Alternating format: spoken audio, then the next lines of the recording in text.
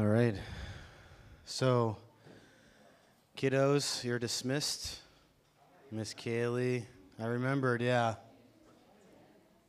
I remembered.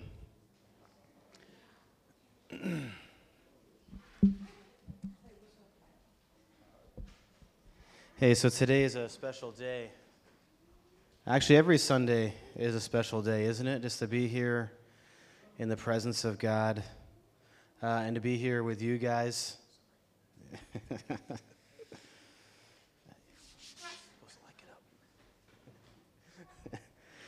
It's amazing. So if we could, as we read the Word of God, let's stand up.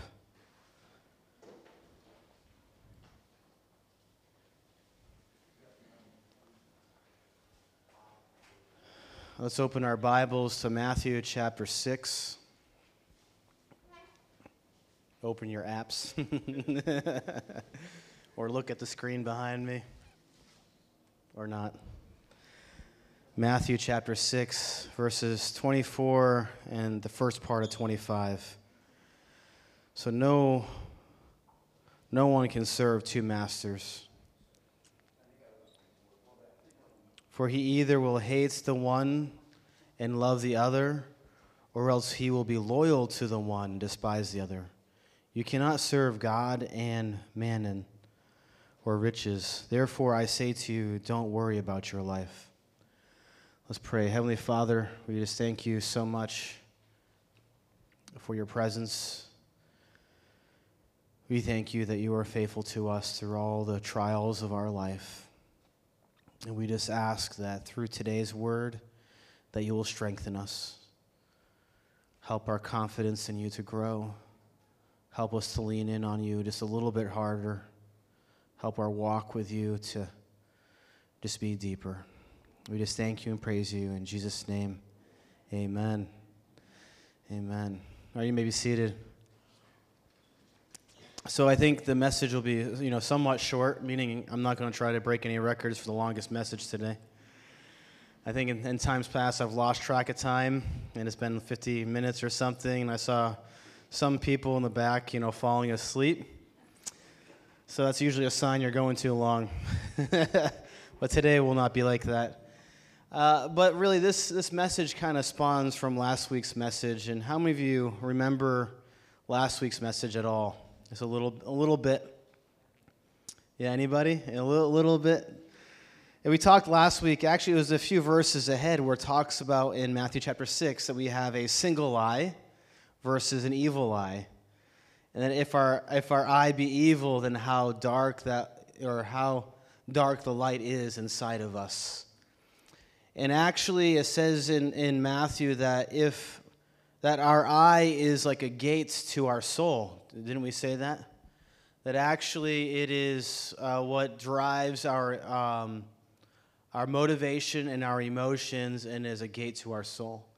So if our eye is wrong, that means our emotions will be wrong, and then our soul will be off with God.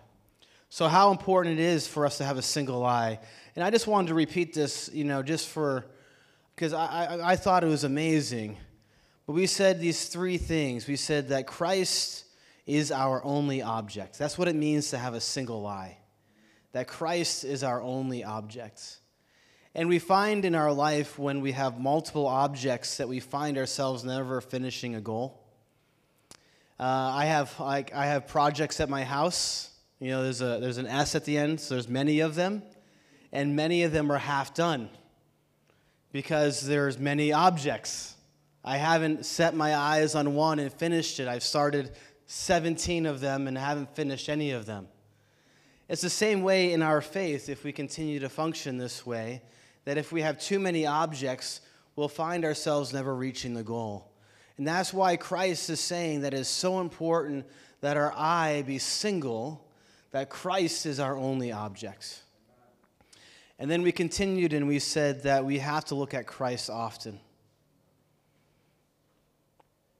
Yeah, don't we love our Lord? How many of you guys love God? Yeah, I just got a fun phone call. I use fun actually very freely. And it wasn't a very fun phone call, but, and it just made me think how much I love the Lord. I love the Lord so much. And if people understand how much God loves them, and if people understand how much God wants their love, how much trouble it would save them.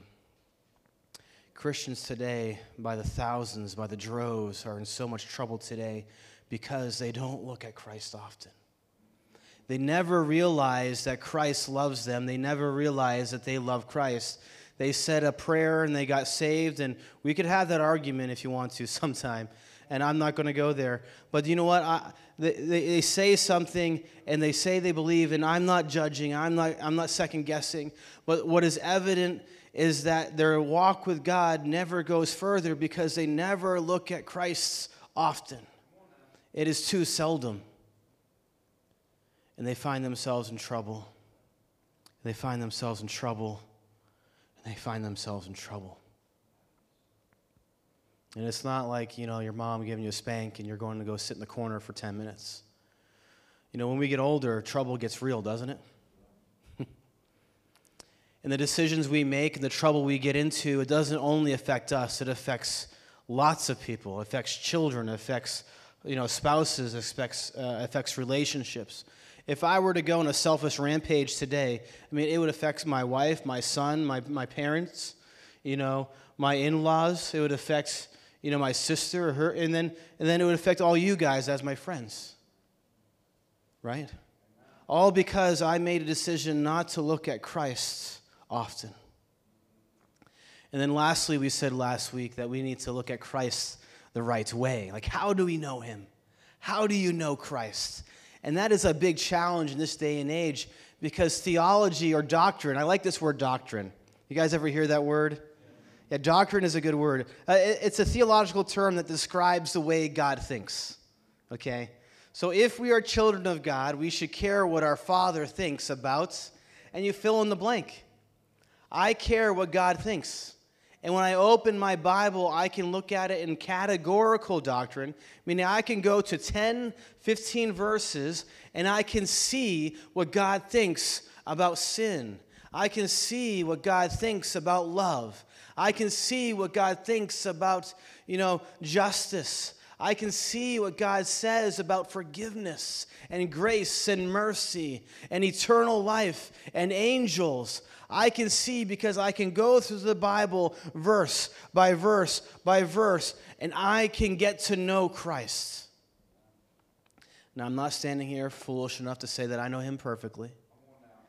Paul says, I know him, right? And when he says that, it's like he knows him in a fullness, but yet he says, I have not yet attained him. That means like he knows Jesus, he knows his Savior, but he also knows there's so much more he doesn't know. Yeah, we're limited. But we open our Bible and we believe that we can understand enough about God so we can get close to him, to make decisions in our life, and to enter into the gates of heaven one day because of how we know him. If you think he is angry, you're not going to know him the right way. If you think he is giving free grace, cheap grace is a word that could be used, you don't know him the right way. If you think, he is not God, Jesus is not God, then you don't know him the right way. If you think he was a good teacher, you don't know him the right way. We need to know him the right way. And it's after these verses in Matthew chapter 6 that we read this statement by Jesus. And it is so powerful. And it can be condemning. And as I was studying it, I was realizing a lot of pastors probably go that route.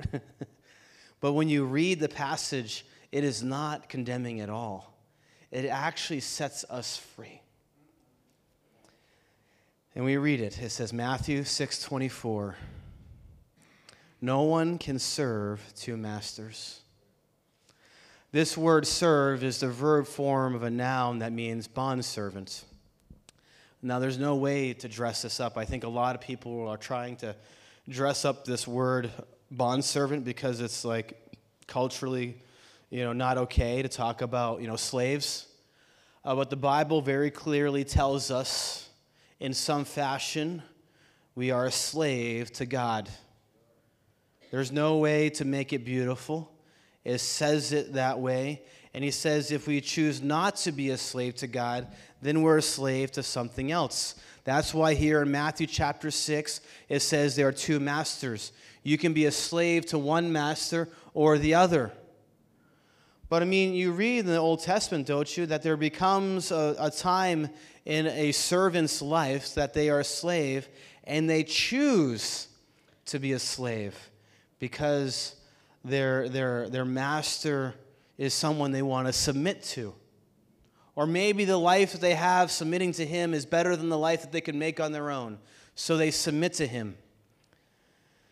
I want to read these couple statements here about bondservant. A bondservant was an individual bound to another in servitude and conveys the idea of a slave's closeness to the master, binding ties with his master belonging to him, obligated to and desires to do his will, and in a permanent relation of servitude. Isn't that amazing? Let me just say that in one quick statement. The bondservant's will is consumed by the will of his master. The bondservant's will is consumed by the will of his master. Now, we could sit here and talk about God's will all day long. We could. The Bible has a lot to say about his will. But very simply, Jesus is saying no one can serve, no one can submit to one person's will and then also submit to another person's will, because in nature, the two wills are contrary. They are face to face against each other. That's what the Hebrew word is saying there, or the Aramaic and the Greek. It is saying that the two wills are opposed to each other, so you cannot stand side by side. You're actually standing face to face. And so many people today, they are playing games with God, and they think they're standing side by side with God. They say, I am here and I am a believer, but they are not submitting their will to the will of their Father, to the will of their master. And this is interesting because none of us have done that fully, right? We all have things we have not submitted. Like, hey, no, God, I'm not giving you that. That's my TV. I just want my one show, God. That's it. I want my one little thing. And that's it. And I am not, I'm not going to beat you over that, because that's not the point. The point that we're going to see here is that it is impossible for us with a clear conscience to stand and say, I am serving God. At the same time, I am serving, it says riches. I'm serving another master. It is impossible. Listen to this. It says, a bondservant is one who surrendered wholly to another's will and thus devoted to another to the disregard of his own interests. The bondservant is one who is surrendered wholly to another's will.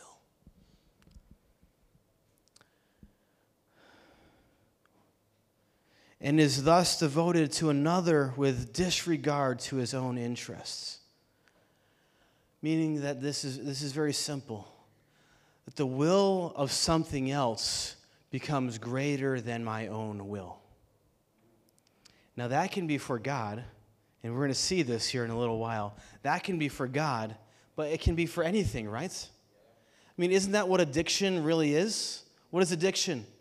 Addiction is I am submitting my free will to the will of this vice. And so many people that are struggling with addiction, they will say they don't like it. They understand the harm that it does in their life, yet they have no power to get out of it. And the reason why we can say that they have no power to get out of it, because they are serving two masters. Now this is interesting because there's another verse that kind of uses the same verbiage there. It's in James chapter 1. I like watching Gary because he's trying to figure out what verse I'm going to say, and he knows his Bible. James chapter 1, verses 6 through 8. It's the second part of 6. It says, James 1, 6 through 8 says, "For he who doubts is like a wave of the sea, driven and tossed by the wind. For let not the man suppose that he will receive anything from God. He is a double-minded man, and he is unstable in all his ways." It's a good verse, isn't it? It is amazing when you are reading this, and I can't help but think that when James is writing this, he is thinking of this, when Jesus was preaching this in Matthew chapter 6, the Sermon on the Mount, right? Remember, this is the Sermon on the Mount. It's a long, long message, and he has a lot to say, and it is all about the kingdom of heaven. That's what the Sermon on the Mount, the whole thing, those 2 chapters, 3 chapters, it is all about heaven and what the kingdom of God is going to be like. That's what it's all about. So keep that in mind when you're reading 6, 24, and 25. And here is James. He is writing these words, and he is thinking of Jesus' sermon. And I could imagine Jesus writing these words and thinking about what James would say and the connection that it would bring to those who are listening. I love it. But what does it say in verse 6? It says that if you doubt, you'll be driven and you'll be tossed to and fro. You guys love the ocean, don't you? How many of you guys go to the ocean for vacation? Yeah. I miss the ocean, actually. I'm from Maine. When I was up there visiting a couple weeks ago, it was a 20-minute drive to the ocean. So we drove to the ocean at night and walked it in the evening, and all the tourists were gone. Nobody was there. Got some French fries, walked the beach, walked off the calories I was eating, very healthy. But when I'm watching the waves, what is happening is the wind is driving them. The waves have no choice. And these are 2 words that are being used to describe a person who is unable to stand in their confidence with God. That's what James is saying. Is he who doubts, he who cannot have faith. What is he like? He is like a wave that is driven and he's tossed by the wind. Meaning that a Christian who is not confident in their Savior, who doesn't know who Christ is, and we could say who doesn't have faith. This word faith means believe, it means confidence, it means security, it means all these things. A believer who is not confident in his Savior, he is driven and he is tossed to and fro. My what? Let's go to another verse. And these are all connected. I almost want to say sorry for opening my Bible, but I'm not going to say it. Ephesians chapter 4, 14. That we should no longer be children. What does it say? Tossed to and fro, and carried about by every doctrine, by every wind of doctrine. This means that there are people, this is saying children, meaning that Paul is addressing Christians. They are people that are there, they are believers, but he says that they are young in their faith. And it seems like that these believers, that every time there is a new doctrine that is catchy, a new message that seems exciting, that excites the emotions, or that tickles the ear, or is accepted to me. Every time that something new comes, that they hear it, and in some measure they believe it. But what does it do? It takes them away. It takes them away from God. It takes them away from God. And if I am believing another teaching, if I hear something that God, did not teach me, it brings me further away from Him, doesn't it? And then I hear something else, and what does it do? It brings me further away. And all of a sudden, I am believing every single little thing, and it is pulling me away from God. And God is saying, no, no, no, you're being taken away from who I am. You're being taken away from what I want to teach you. You're being taken away from the will that I have towards you. You are being taken away by all these doctrines. You're being driven. You're being tossed. And I want us to be careful today that we are hearing so much from the world.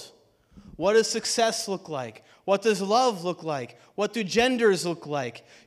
What does spiritual look like? What does, and we keep pointing to these words, and the world is defining them for us. But do you know what? In 10 years, those definitions are going to change. And I have to understand that those are, winds of doctrine that are designed to take me as a believer away from my security in Jesus Christ. And if I listen to it at all, you ever been told you're worthless? You ever sat on the bench when you didn't deserve it?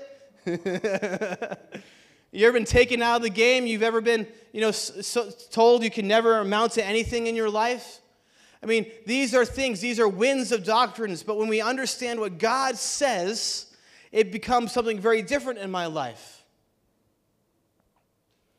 And I have to establish in my life what God says is true or is it not. I don't have to always agree with God. There's a big difference here. I can wrestle with God. You read about anybody in the Bible disagreeing with God? Like happens a few times, doesn't it? I think every single person in the Bible disagreed with God. But they never questioned who he was. They wrestled with his will. They wrestled with his direction.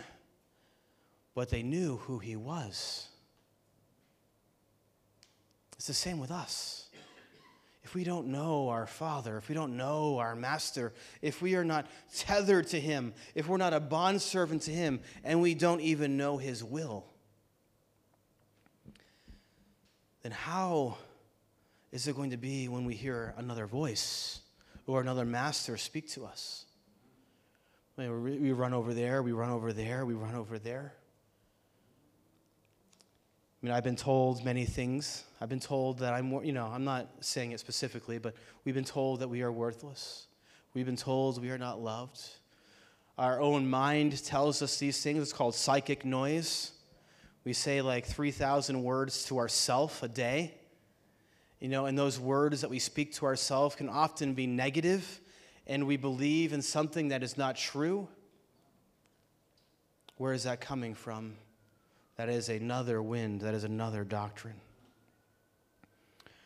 But God is saying, what is he saying? God is saying, don't doubt. James 1, verse 7. Don't doubt. Don't doubt. Because in Matthew 6, if I doubt, it is evidence of the fact that I am serving two masters.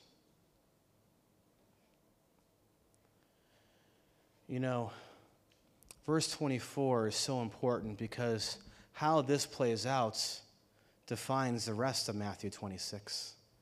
Because how does verse 25 start? Therefore.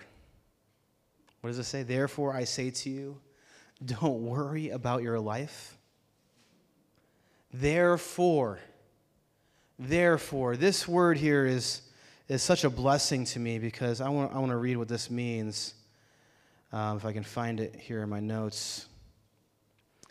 Therefore, that you may not serve riches, but have unshaken confidence in God, I say unto you.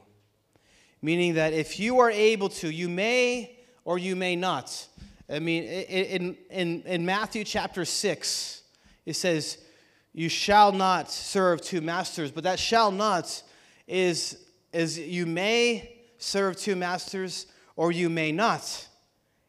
And how does that play out isn't up to God. If it's God's choice, if it's God's will, we would all be serving him. But you may or may not is determined by what? By me. The choices that I make in this life, by the things that I determine as being important and having priority. Like, is God priority in my life? That is a choice that I make, and I'm so thankful that for you guys, you have made that decision that God is priority. And there are other people going to other great churches this morning, this evening, and what are they doing? They're making God their priority.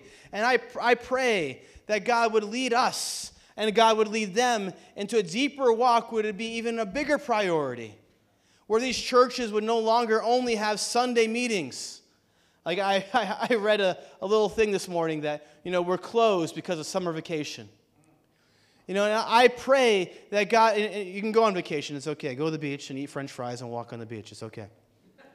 But I pray that God would lead us in such a way that our walk with Him would be such a priority that we would not shut down on Sundays during the summer, but we could stay open because we have confidence in this very thing, that He is God and He reigns. But also that we would go beyond that. We want it to be more than Sunday mornings. I want to experience God more than Sunday mornings. That's why we have Thursday night Bible studies. That's why we like Bible school. That's why we want to have prayer meetings. That's why we have small groups at Rich's house. It's because Jesus Christ is becoming the priority in my life. So therefore, something in my life changes. But on the other end, Matthew 6:24 says, serve two masters. You love one and you hate the other. And this is interesting because Jesus in those passages, He doesn't define what you should love and what you should hate. It's actually kind of understood because of the overall message is you should love God. Seek first the kingdom of God and all these things will be added to you. That's also Matthew chapter 6. All right, it's presumed, okay? I'm talking about heaven, Jesus say. So if you love one, you will hate the other. And I was reading these verses.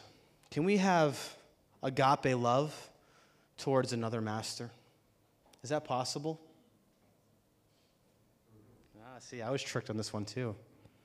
A few years ago, I learned, you know what?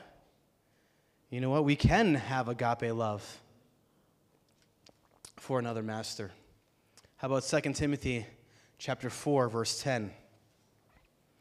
And it says, Demas has forsaken me and has loved. That is agape. He unconditionally loved the world system, the present world. Isn't that amazing? So can we have unconditional love for another master? The answer is yes. 1 John 2:15. Love not the things of this world. Can we have love for another master? We can. James 4:4. Do not be friends, do not phileo with this world.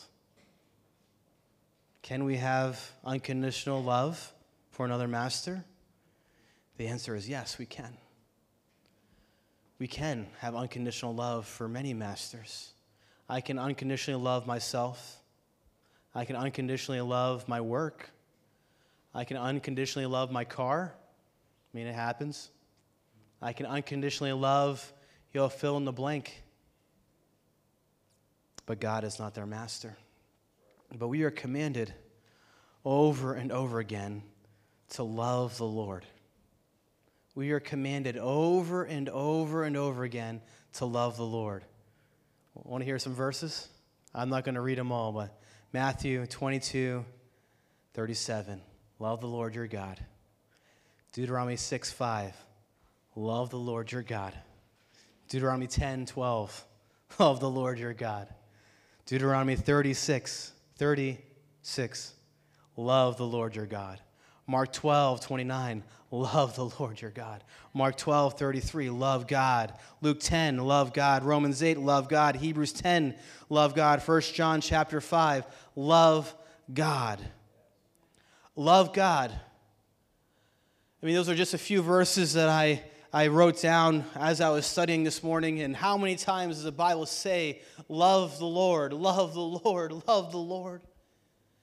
And if we could say it in another way, Matthew chapter 6, verse 24, He is saying, love me, become my servants. Because if you love me, you will hate something else.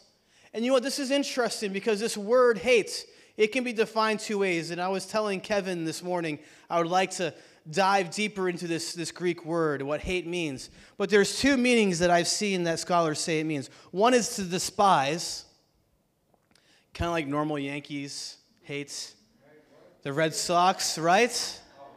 Right? The Yankee fans hate the Red Sox and vice versa.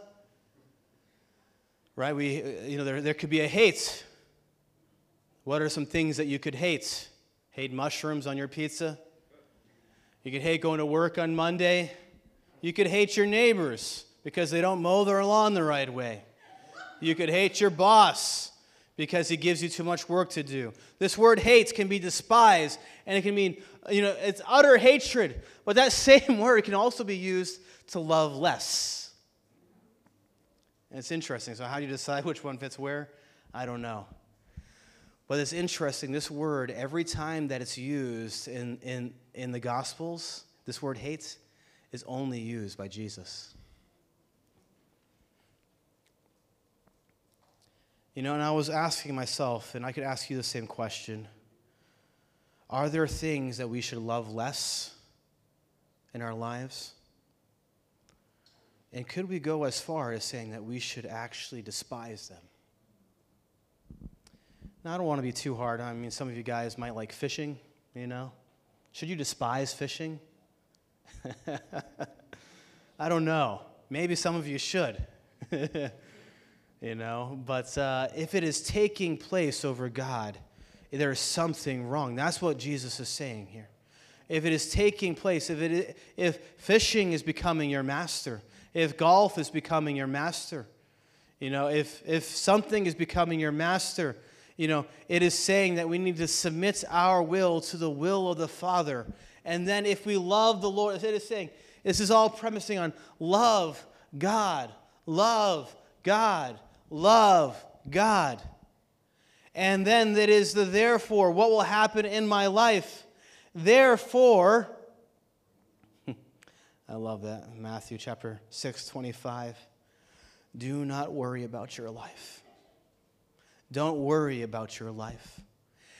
If I am not God's servant, if there's another love besides God in my life, then do you know what I have to do? I have to worry about my life.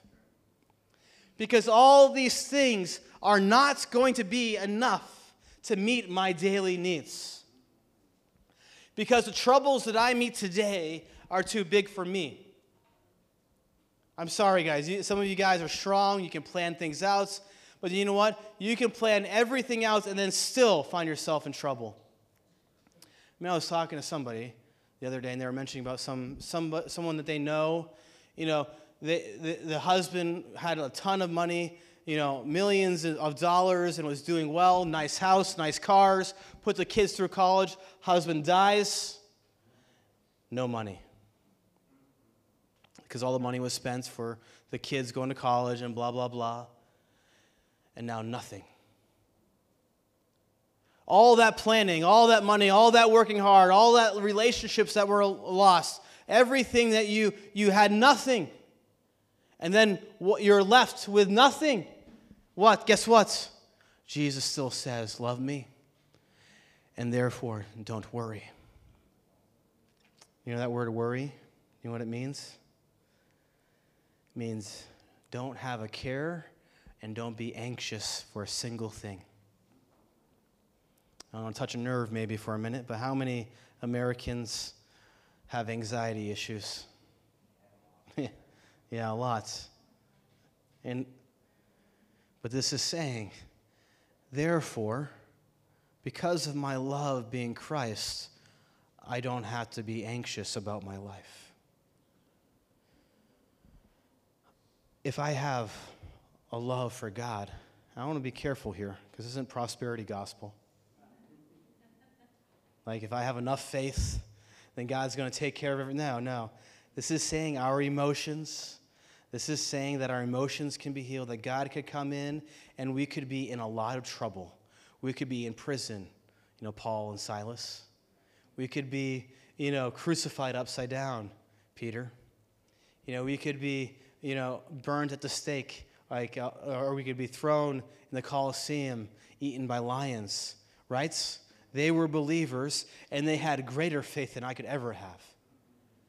And yet, they were not anxious. Why? Because they knew their love. They knew their love.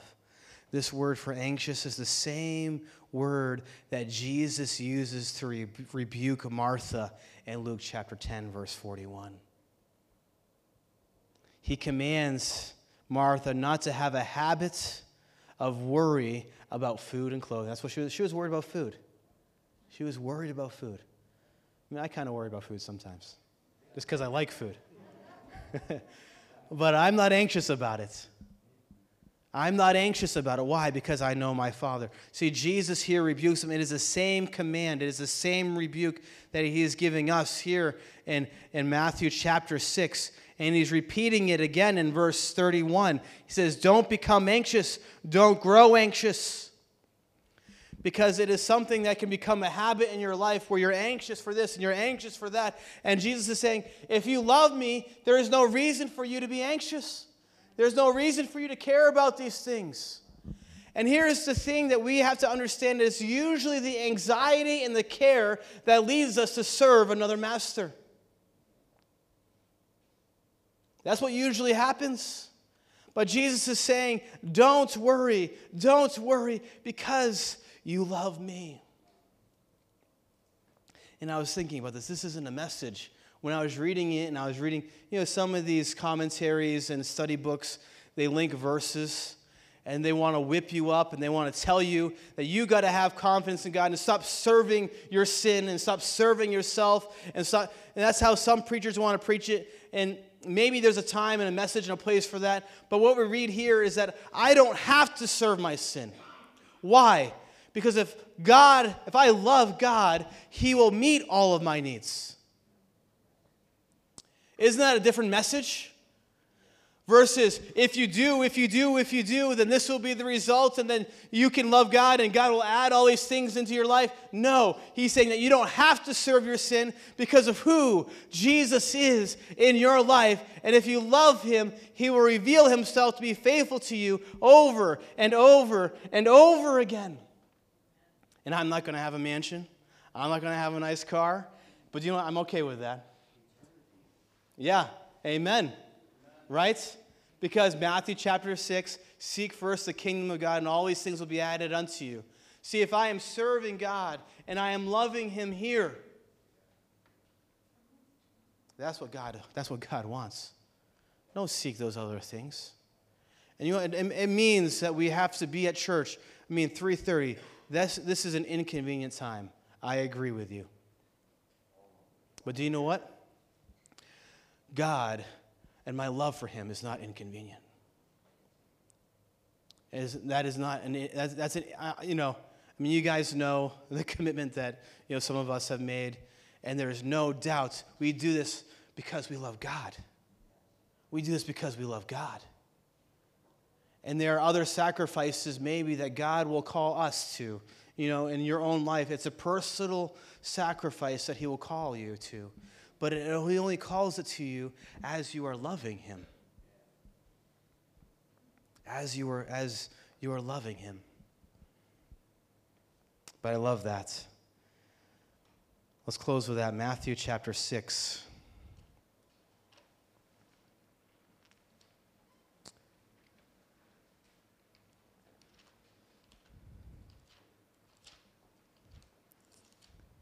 Thank you guys for being here.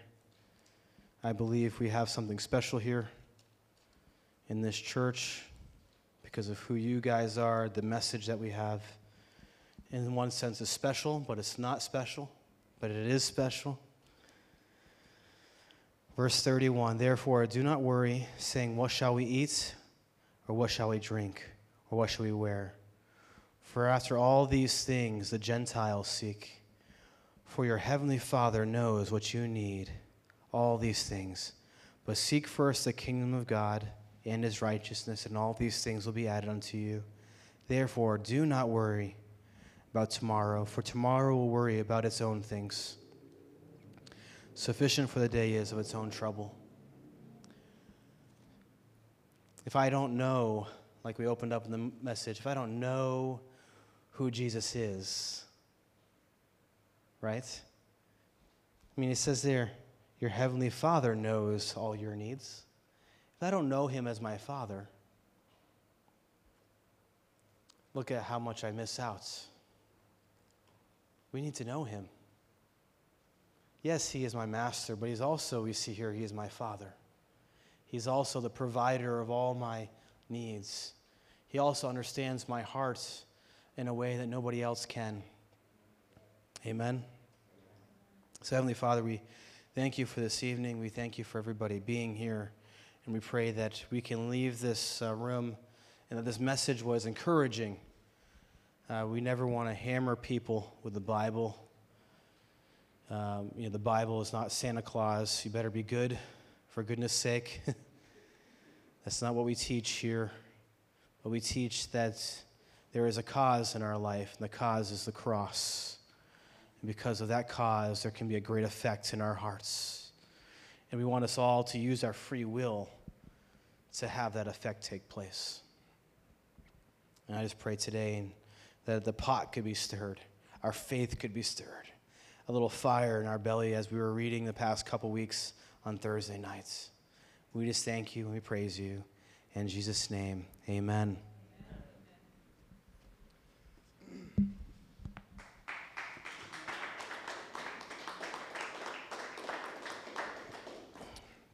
All right, so I promise you'll be out. Actually, it looks like it'll be out early, so we have a special presentation today. So, Pastor Gary, you want to come on up? It's his 70th birthday. No.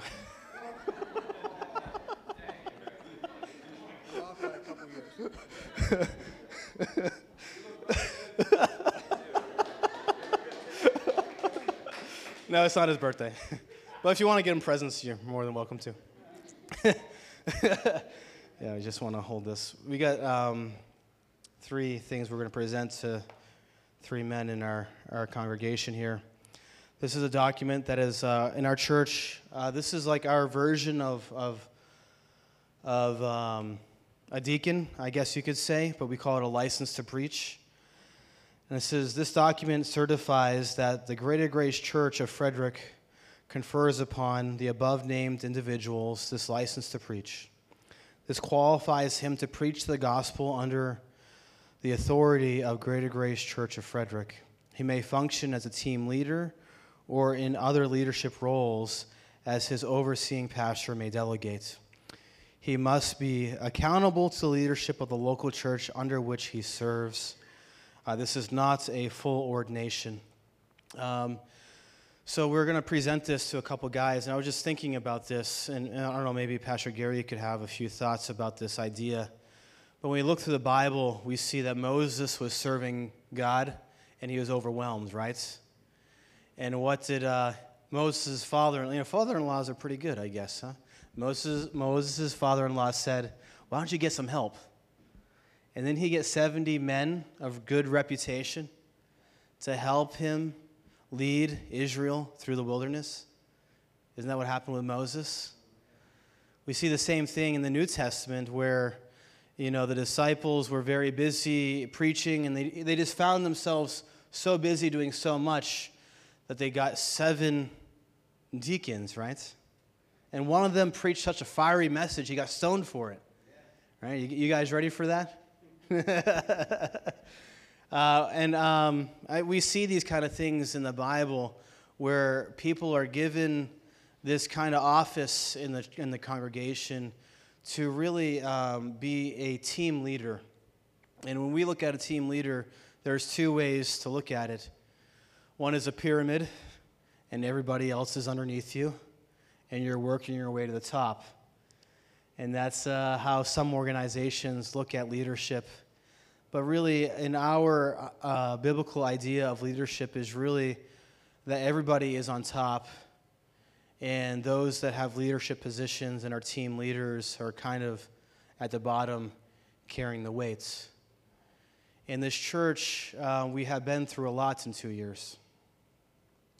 I mean, we could sit and tell stories, and we could shed tears of those stories. We could tell of people that have come and people that we have lost, that have left, that could tell people that we've lost, and we could shed tears. We've been through a lot in 2 years, and that is only possible because of the leadership that we have. And we have, Pastor Gary as the assistant pastor helping carry that burden. We have Boyette as a trustee, Ryan as a trustee carrying that weight, and Pastor Jason as an elder carrying that weight. And now we are looking to some other men in the church, and when we look at them this way, we are seeing it like this. Not that they have passed the tests, but that they're already functioning in this way. That's the biblical way we like to look at it, is that we don't promote people because they have done enough qualifications and now they need to be promoted. We promote people who are already functioning in their gifts. And did you want to say anything else about that?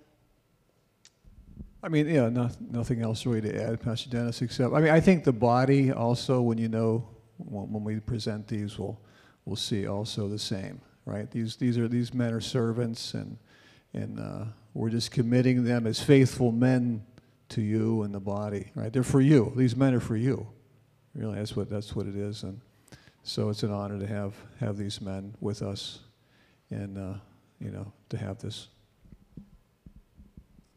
Yeah. All right, so we're going to have you guys come up. So just give them a round of applause as we read their names. Are you taking pictures? All right, the first one we have is Gary Plowman.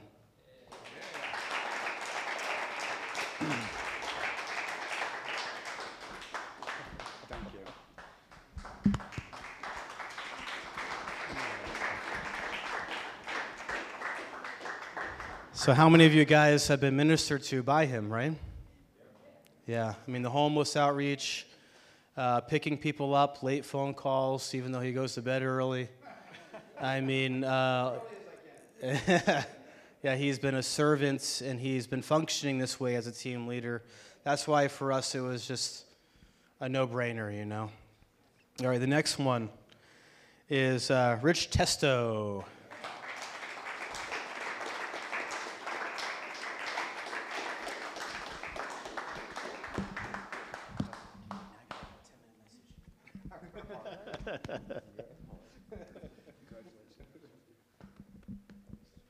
So Rich, as most of you guys have probably been to his house, right? Yeah. And probably have eaten there, because he's that kind of guy. And just what he's doing in the neighborhood, he and Jill, actually, what they're doing in the whole neighborhood is really amazing. Yeah. And the last one is Boyette.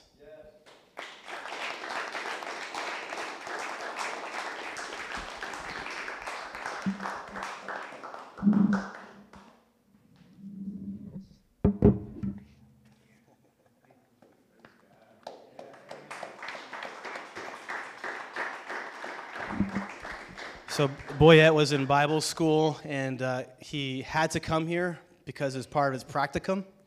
So to graduate Bible school, you have to practice what you're being taught, and it gets assigned to you or suggested, and he was assigned/suggested to come to Frederick with Pastor Jason, and he hasn't left yet.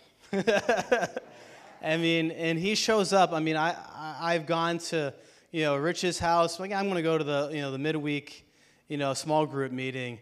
And I show up, and Boyette is there. And then I'm like, I'm just going to randomly show up to the homeless outreach, and Boyette is there.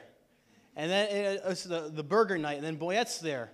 And then yesterday, did you not pick up Bobby from Frederick and then drove? So, I mean, it was like, 4 hours of driving yesterday? Yeah. I mean, so when we think about these guys, actually, why don't we get everybody up here, get you guys back up here. Give them a round of applause.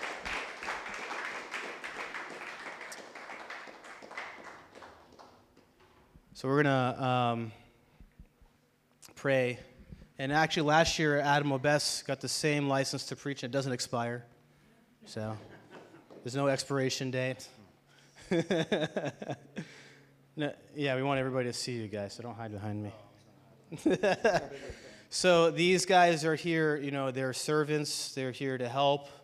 We're looking forward to seeing them grow in their gifts as they serve the body, and we'll probably be leaning on them a little bit more as the church grows to helping us with leading people and counseling people sometimes, loving people. So we're just going to, are you guys going to pray for them, aren't you? Because if they're leaders for you, I mean, they're going to be in trouble by the devil if they're not already. And we need them to be in tip-top shape. So they need our prayers. And we're just going to have Pastor Gary pray for them now. All right, let's just bow our heads and pray for them together. So, Lord, we just thank you for these men that we have with us, Rich, Gary, Boyette, and we just pray a blessing over them, a covering over them, God, protection.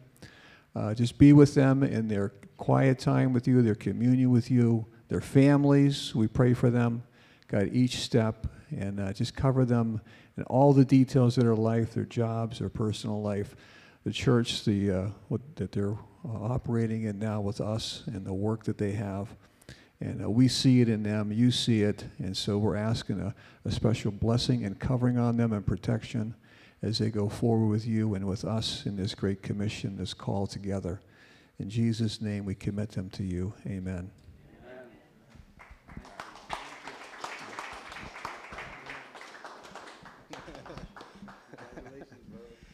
All right. Hey, so we're going to dismiss now. We have like a few snacks and stuff to kind of celebrate what, you know, promoting. I don't know, how do we call this? Is it okay to say promotion?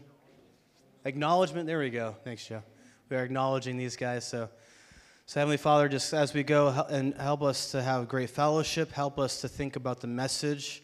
Let us be challenged to grow in our walk with God and to ask God, could you? Let's ask God those questions. Could you, Lord? Then fill in the blank. God, could you? We just thank you in Jesus' name. Everybody said, amen. All right. Thank you, guys.